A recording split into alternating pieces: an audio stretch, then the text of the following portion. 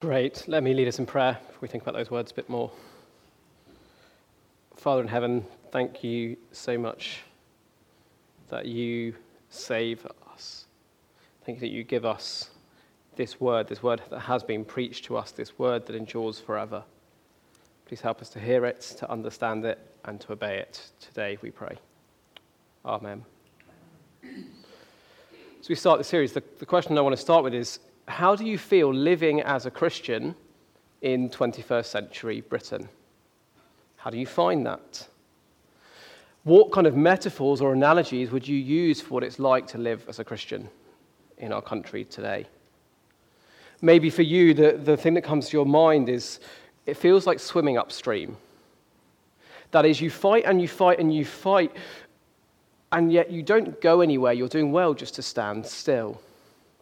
You keep kind of contending for what Christians believe. You keep trying to make Jesus known, but it doesn't feel like you're going anywhere, and the cultural pressure and tide is just hitting against you time after time after time.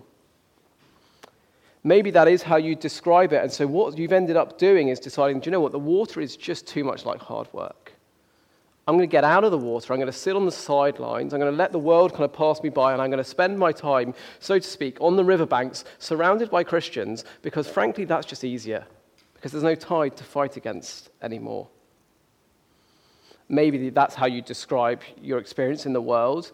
Maybe for you it's not like that, but actually the reason that you don't find it too hard to live as a Christian in this world is because you've managed to kind of cultivate for yourself a kind of dual personality. That is, there are things that you believe that in this building you would happily say, but then when you're with your friends or neighbors or family members, it's not that you deny them if they ask, you just really hope they don't ask. And you dread the moment that they might. This year as a church, we're seeking to grow, I guess like we're trying to grow this every year, but particularly this year, we're trying to grow in making known among the nations what the Lord has done. If we're going to go and make known among the nations what the Lord has done, that means we're going to be interacting with people all around us who will hold really different beliefs to us and who will have different responses to what we tell them. Our hope is that this series in 1 Peter is just going to help us, just for 3 weeks, to think about what to expect and how to keep going. Why 1 Peter? Why have we landed in that book? Well, because I think it picks up on lots of the themes that are quite similar to the world in which we find ourselves today. Worth saying at this point, we're not going to kind of tackle 1 Peter the way we would normally tackle a book on a Sunday morning, where we kind of start at the beginning and work progressively through it. That's generally the right pattern. But in the afternoons, we're doing something a little bit different, and we're kind of approaching it thematically. And we're asking, what big themes does this book give us that help us to understand this particular question? How do we live as Christians in the world today? In a sense, over the next 3 weeks, we're answering 3 big questions. This week, the question of, who are we? Next week, what will we face in the world? And then the week after that, how do we respond to what we face? Those pick up lots of the main themes of the book, a book that is written to Christians who are suffering in the world to give them confidence to keep going. So much of what we know about Peter's readers, hearers, comes from chapter 1, verse 1. He calls them God's elect, exiles, scattered throughout the provinces of Pontus, Galatia, Cappadocia, Asia, and Bithynia. And it's that word exiles, I think, that's particularly helpful for us as we start. Those who are not in their homeland. That isn't just meant as a kind of literal thing that they're not in the countries of their birth. They may or may not be in the countries of their birth. This is a reality for Christians in the world today. We are exiles. We're going to dive into discussion groups at this point. 2 questions are going to appear on the screen. In what ways is exile a helpful way to understand our situation as Christians in the world? What impact would it have if we saw ourselves as exiles here in this world? Dive into groups, talk about those for 5 or 6 minutes.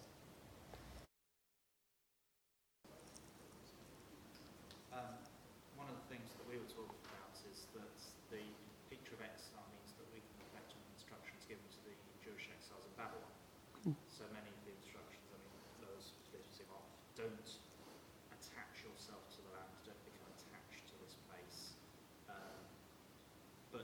do settle down and do live where we are.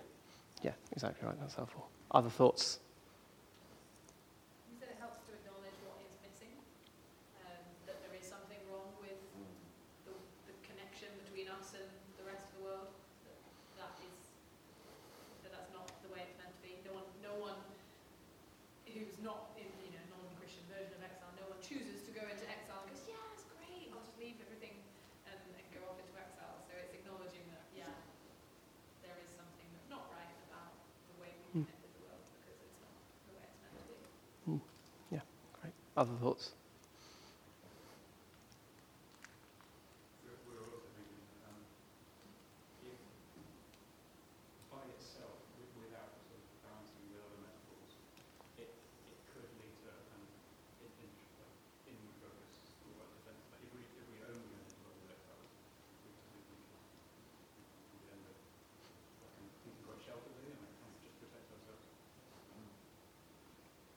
But with all the other metaphors. Yeah, definitely. And I think Peter's going to help us over these coming weeks to work out what does the connection between those two look like. There's always this paradox, isn't there? Work out balance between that. Go too far that way, as you said, but Yeah, how do we engage meaningfully with our world without acting like this is our home? That's some of the questions that exile language raises for us. Let me plug a book at this point, because you don't get a seminar series from me without a book plug. So this book is called Faithful Exiles. What it is it's a bunch of different Christian authors who've come together and kind of written a reflection on lots of different aspects of the Christian life and how being an exile shapes that. So how does being an exile shape how we pray?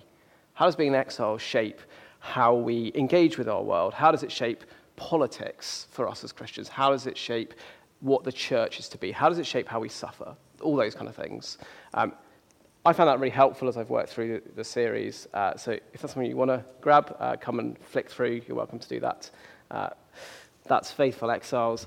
What I think is helpful for us to reflect on is the way in which, in the 21st century West, it probably feels more like we're exiles than it did for people a few generations before us. We need to not overblow that. So there's a real danger of basically saying there was this idealized time where things were all perfect and we lived in this perfect Christian society, and now we're not there anymore and woe is us and the world hates us and we're in the worst situation we've ever been in. That is obviously an overstatement. For a start, there's this place in the world where it's much harder to be a Christian than it is in Britain today. And also, it was never perfect. But at the same time, I think there is a helpful sense in reminding ourselves that it is probably more acute than it used to be. But at the same time, it's always been this way for Christians. Here's a quote from that book. The authors say, cultural exile is the standard for God's people. That is, if we in any way feel that sense of disconnect between ourselves and the world, that is the norm. It is abnormal when that isn't the case. And so the question is, as Peter addresses his hearers who are exiles in the world, as he addresses us, exiles in the world, what do exiles need to know? And today we're going to see that exiles need to know that they have a hope for a better world. See that in three parts. The first part is an imperishable inheritance. An imperishable inheritance. Look down with me, starting at verse 3. Let me read some words that we started with. Praise be to the God and Father of our Lord Jesus Christ. In his great mercy, he has given us new birth into a living hope through the resurrection of Jesus Christ from the dead, and into an inheritance that can never perish, spoil, or fade. God is a God who shows great mercy to people. He gives to people who don't deserve it, and what he gives them is new birth. By his Spirit, he makes dead people alive. He brings them to spiritual life, and he gives them, therefore, a living hope. It is a living hope because it is hope in a person who is living. It's living hope through the resurrection of Jesus Christ from the dead. It is hope of life to come. It is hope of life forever. And it's not airy-fairy hope, it is certain hope. New birth into a living hope through the resurrection of Jesus Christ from the dead, and into an inheritance that can never perish, spoil, or fade. An inheritance is something that comes to you in the future. We are awaiting our inheritance. We are awaiting the day that we will inherit something. That means there is something in our futures to look forward to. There is something coming that is better than what we have now. And that is an inheritance that can never perish, can never spoil, and can never fade. Earthly inheritances, things that we receive from those above us, our ancestors, our families, whoever it may be, those things will ultimately perish, spoil, or fade.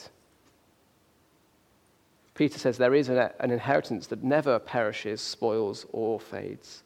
And this idea of imperishability is really important to Peter, it seems. So if you look later in the chapter, verse 18, as Peter talks about our salvation, he says, "For you know that it was not with perishable things, such as silver or gold, that you were redeemed from the empty way of life handed down to you from your ancestors. Not perishable, but the precious blood of Christ, a lamb without blemish or defect." What is it that saves us? It is not perishable things, things that ultimately spoil or fade. We are instead saved by the precious blood of Christ into something that doesn't perish. There is eternity on offer here. There is an eternal promise of something that will last forever. And the idea of perishability comes up again one more time in our chapter. Verse 23. You have been born again, that's that language back from verse 3, not of perishable seed. The life we have been given is not of something that ultimately perishes, but of imperishable, through the living and enduring word of God. All people are like grass. Their glory is like the flowers of the field. Grass withers, flowers fall, but the word of the Lord endures forever. What is perishable here is what is human. And Peter is saying our new birth is not a human thing. It is not something that therefore is perishable. Human seed, humanity ultimately perish. There is something imperishable, the living and enduring word of God that doesn't wither like grass, that doesn't fall like flowers, but the word of the Lord endures forever. And because the word of the Lord is what has given us this new birth, so this new birth goes on forever because that word endures forever. There is an imperishable inheritance on offer that comes through Jesus. That is the future for Christians. That is our glorious future, that one day we will receive something that will last forever, that will go on forever, that will never be taken from us. So as we kind of map out history, that's the key event left to happen. So much of the kind of cultural discourse ends up being about history, doesn't it? What's one of the most common phrases we hear in cultural discourse today? Are you on the right side of history? Do you want to be on the right side of history? Here's one author's reflection on that concept. He says, Christians are on the right side of history because the cross has changed the course of history. Christians are on the right side of history because the cross has changed the course of history. History is not a kind of arc towards some kind of theoretical nirvana utopia on earth that we get to create. History is on a trajectory towards a day where some people will receive an imperishable inheritance. And that is possible because the cross changed the course of history. As Jesus died and rose again, he gives new birth into an imperishable inheritance to all those who come to him. And so we're on the right side of history. Because we know where history is ultimately heading. We don't know where this world is heading in the medium term. We don't know where it's going in our lifetime. But we know where history is heading. The first big thing, an imperishable inheritance. Here's the second, imperishable inheritance that is guaranteed to come. An imperishable inheritance that is guaranteed to come. Let me keep reading from halfway through verse 4. This inheritance, that one that can never perish, spoil, or fade, is kept in heaven for you, who through faith are shielded by God's power until the coming of the salvation that is ready to be revealed in the last time. That inheritance is kept for us. That inheritance that we will receive someday is not kind of locked up for us in a safety deposit box in a bank somewhere. That's a pretty secure way of keeping your inheritance for future generations. But our inheritance is kept in heaven for us. The inheritance isn't going anywhere because there's nothing that perishes, spoils, or fades in heaven. And we aren't going anywhere because we are, by faith, shielded by God's power. God will keep his people. He will protect his people. God is guaranteeing that both the inheritance is protected and those who receive the inheritance are protected. And so that inheritance is guaranteed to come. That gives us loads of confidence, doesn't it? This is not a vague hope that may come to pass one day. No, it is kept for us by God, and a God who has no equal. The reason we can have such confidence when we know that it's kept for us by God is that we don't live in a dualistic universe. If you don't know what kind of that word means, a dualistic universe is basically where there's kind of good and evil, God and Satan or whatever, but they're basically equals. And there's this kind of ongoing battle, and the question is, who's going to win, good or evil? Who will triumph in the end? In a dualistic universe, they're equally matched, and so we don't know the outcome. That is not the universe we live in. Yes, there is good, yes, there is evil, but they are not equally matched. History is not like a football match or a series of the traitors where you don't know who's going to win in the end. Because God has no equal. He has opponents, but he has no equal.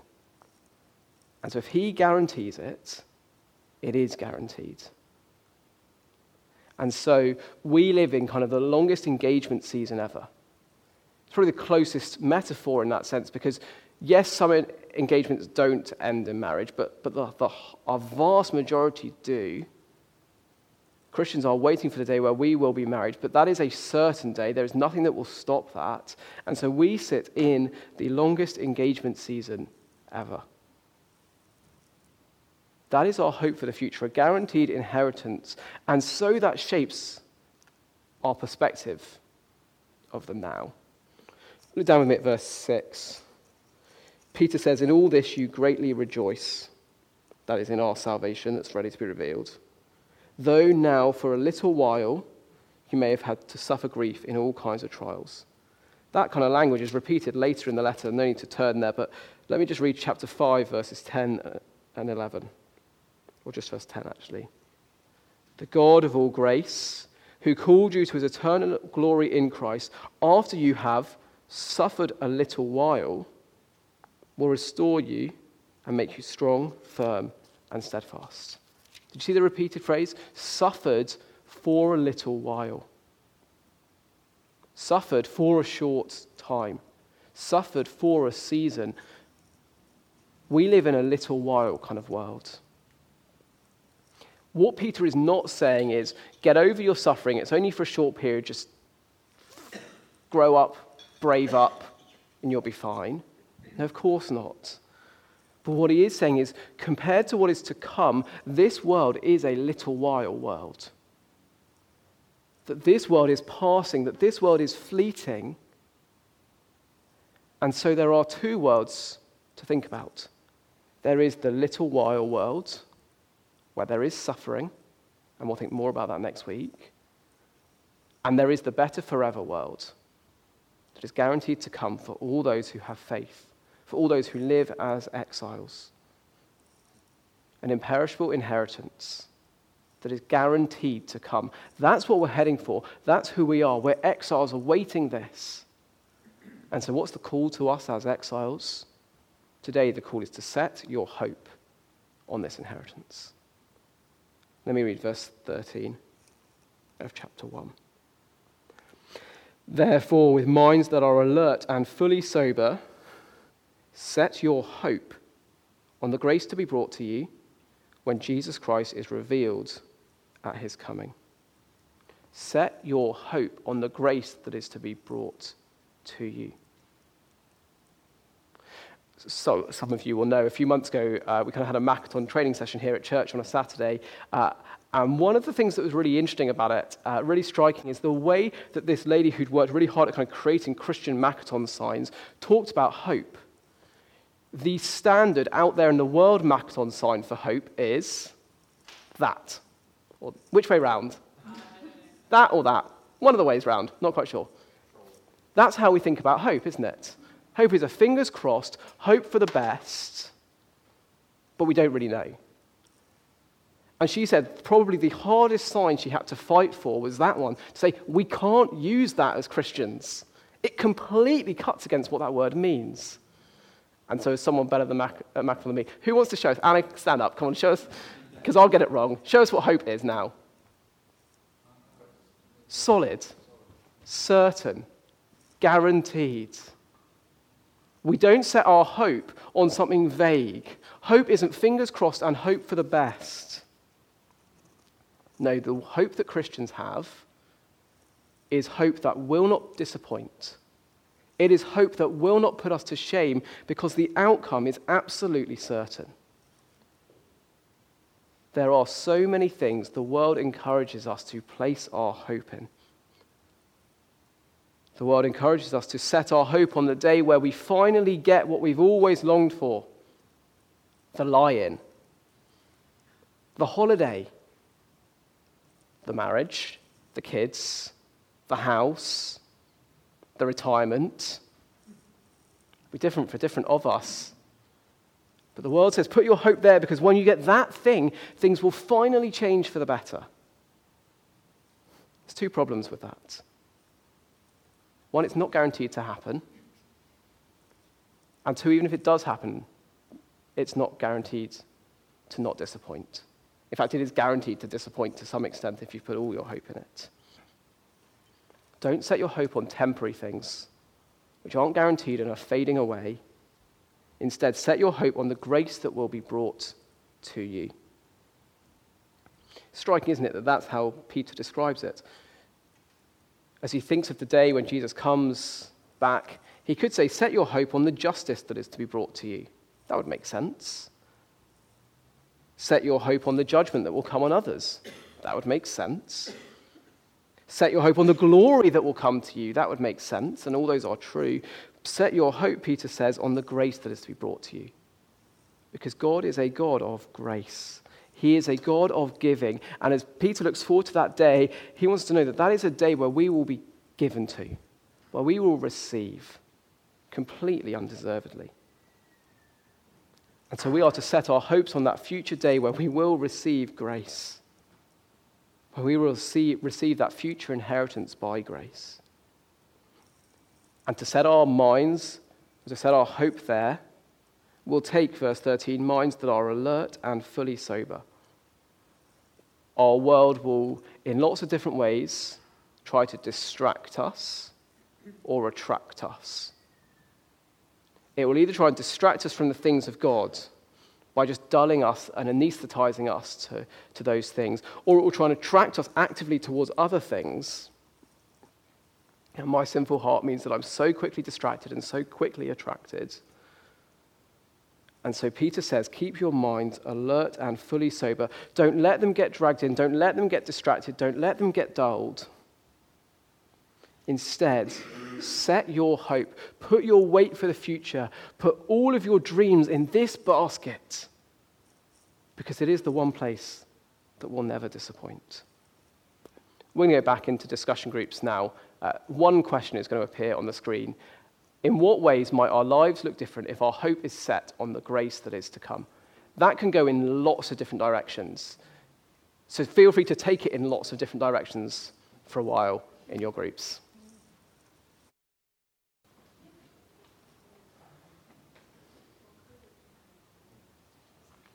Who's going to kick us off?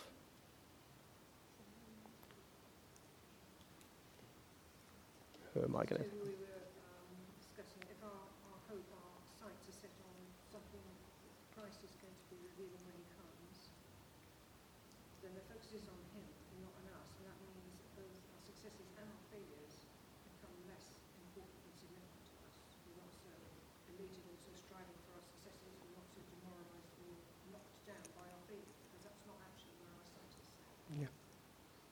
Yeah, that's it.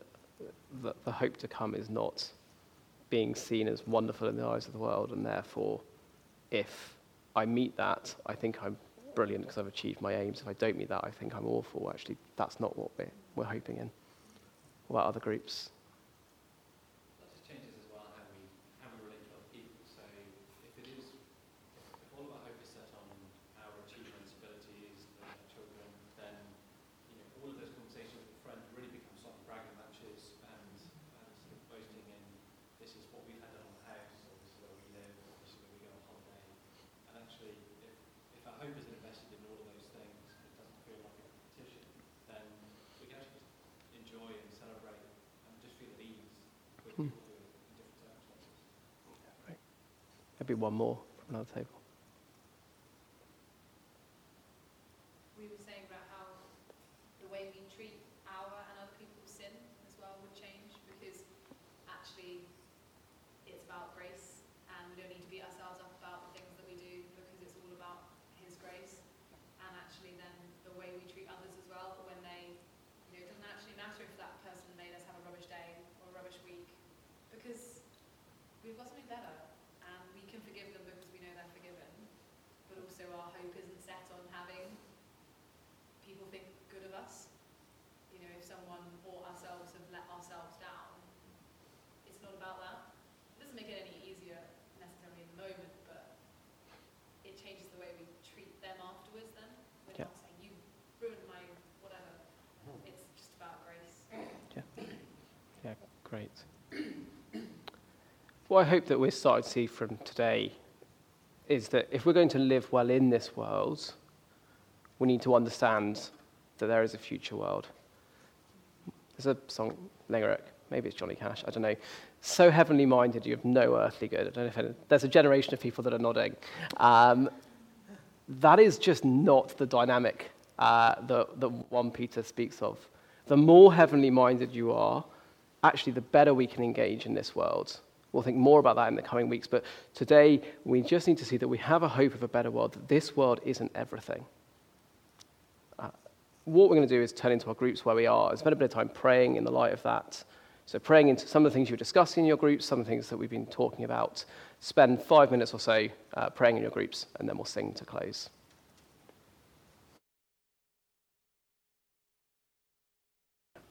Thinking together about 1 Peter and how that helps us. If we're going to live well in this world, we need to remember our hope for a better world. Next week, we're going to think more about the experience that we face in this world. But before we close today, let's sing a song that casts our minds to those greater realities beyond this world and our hope that is to come. Let's stand and sing together.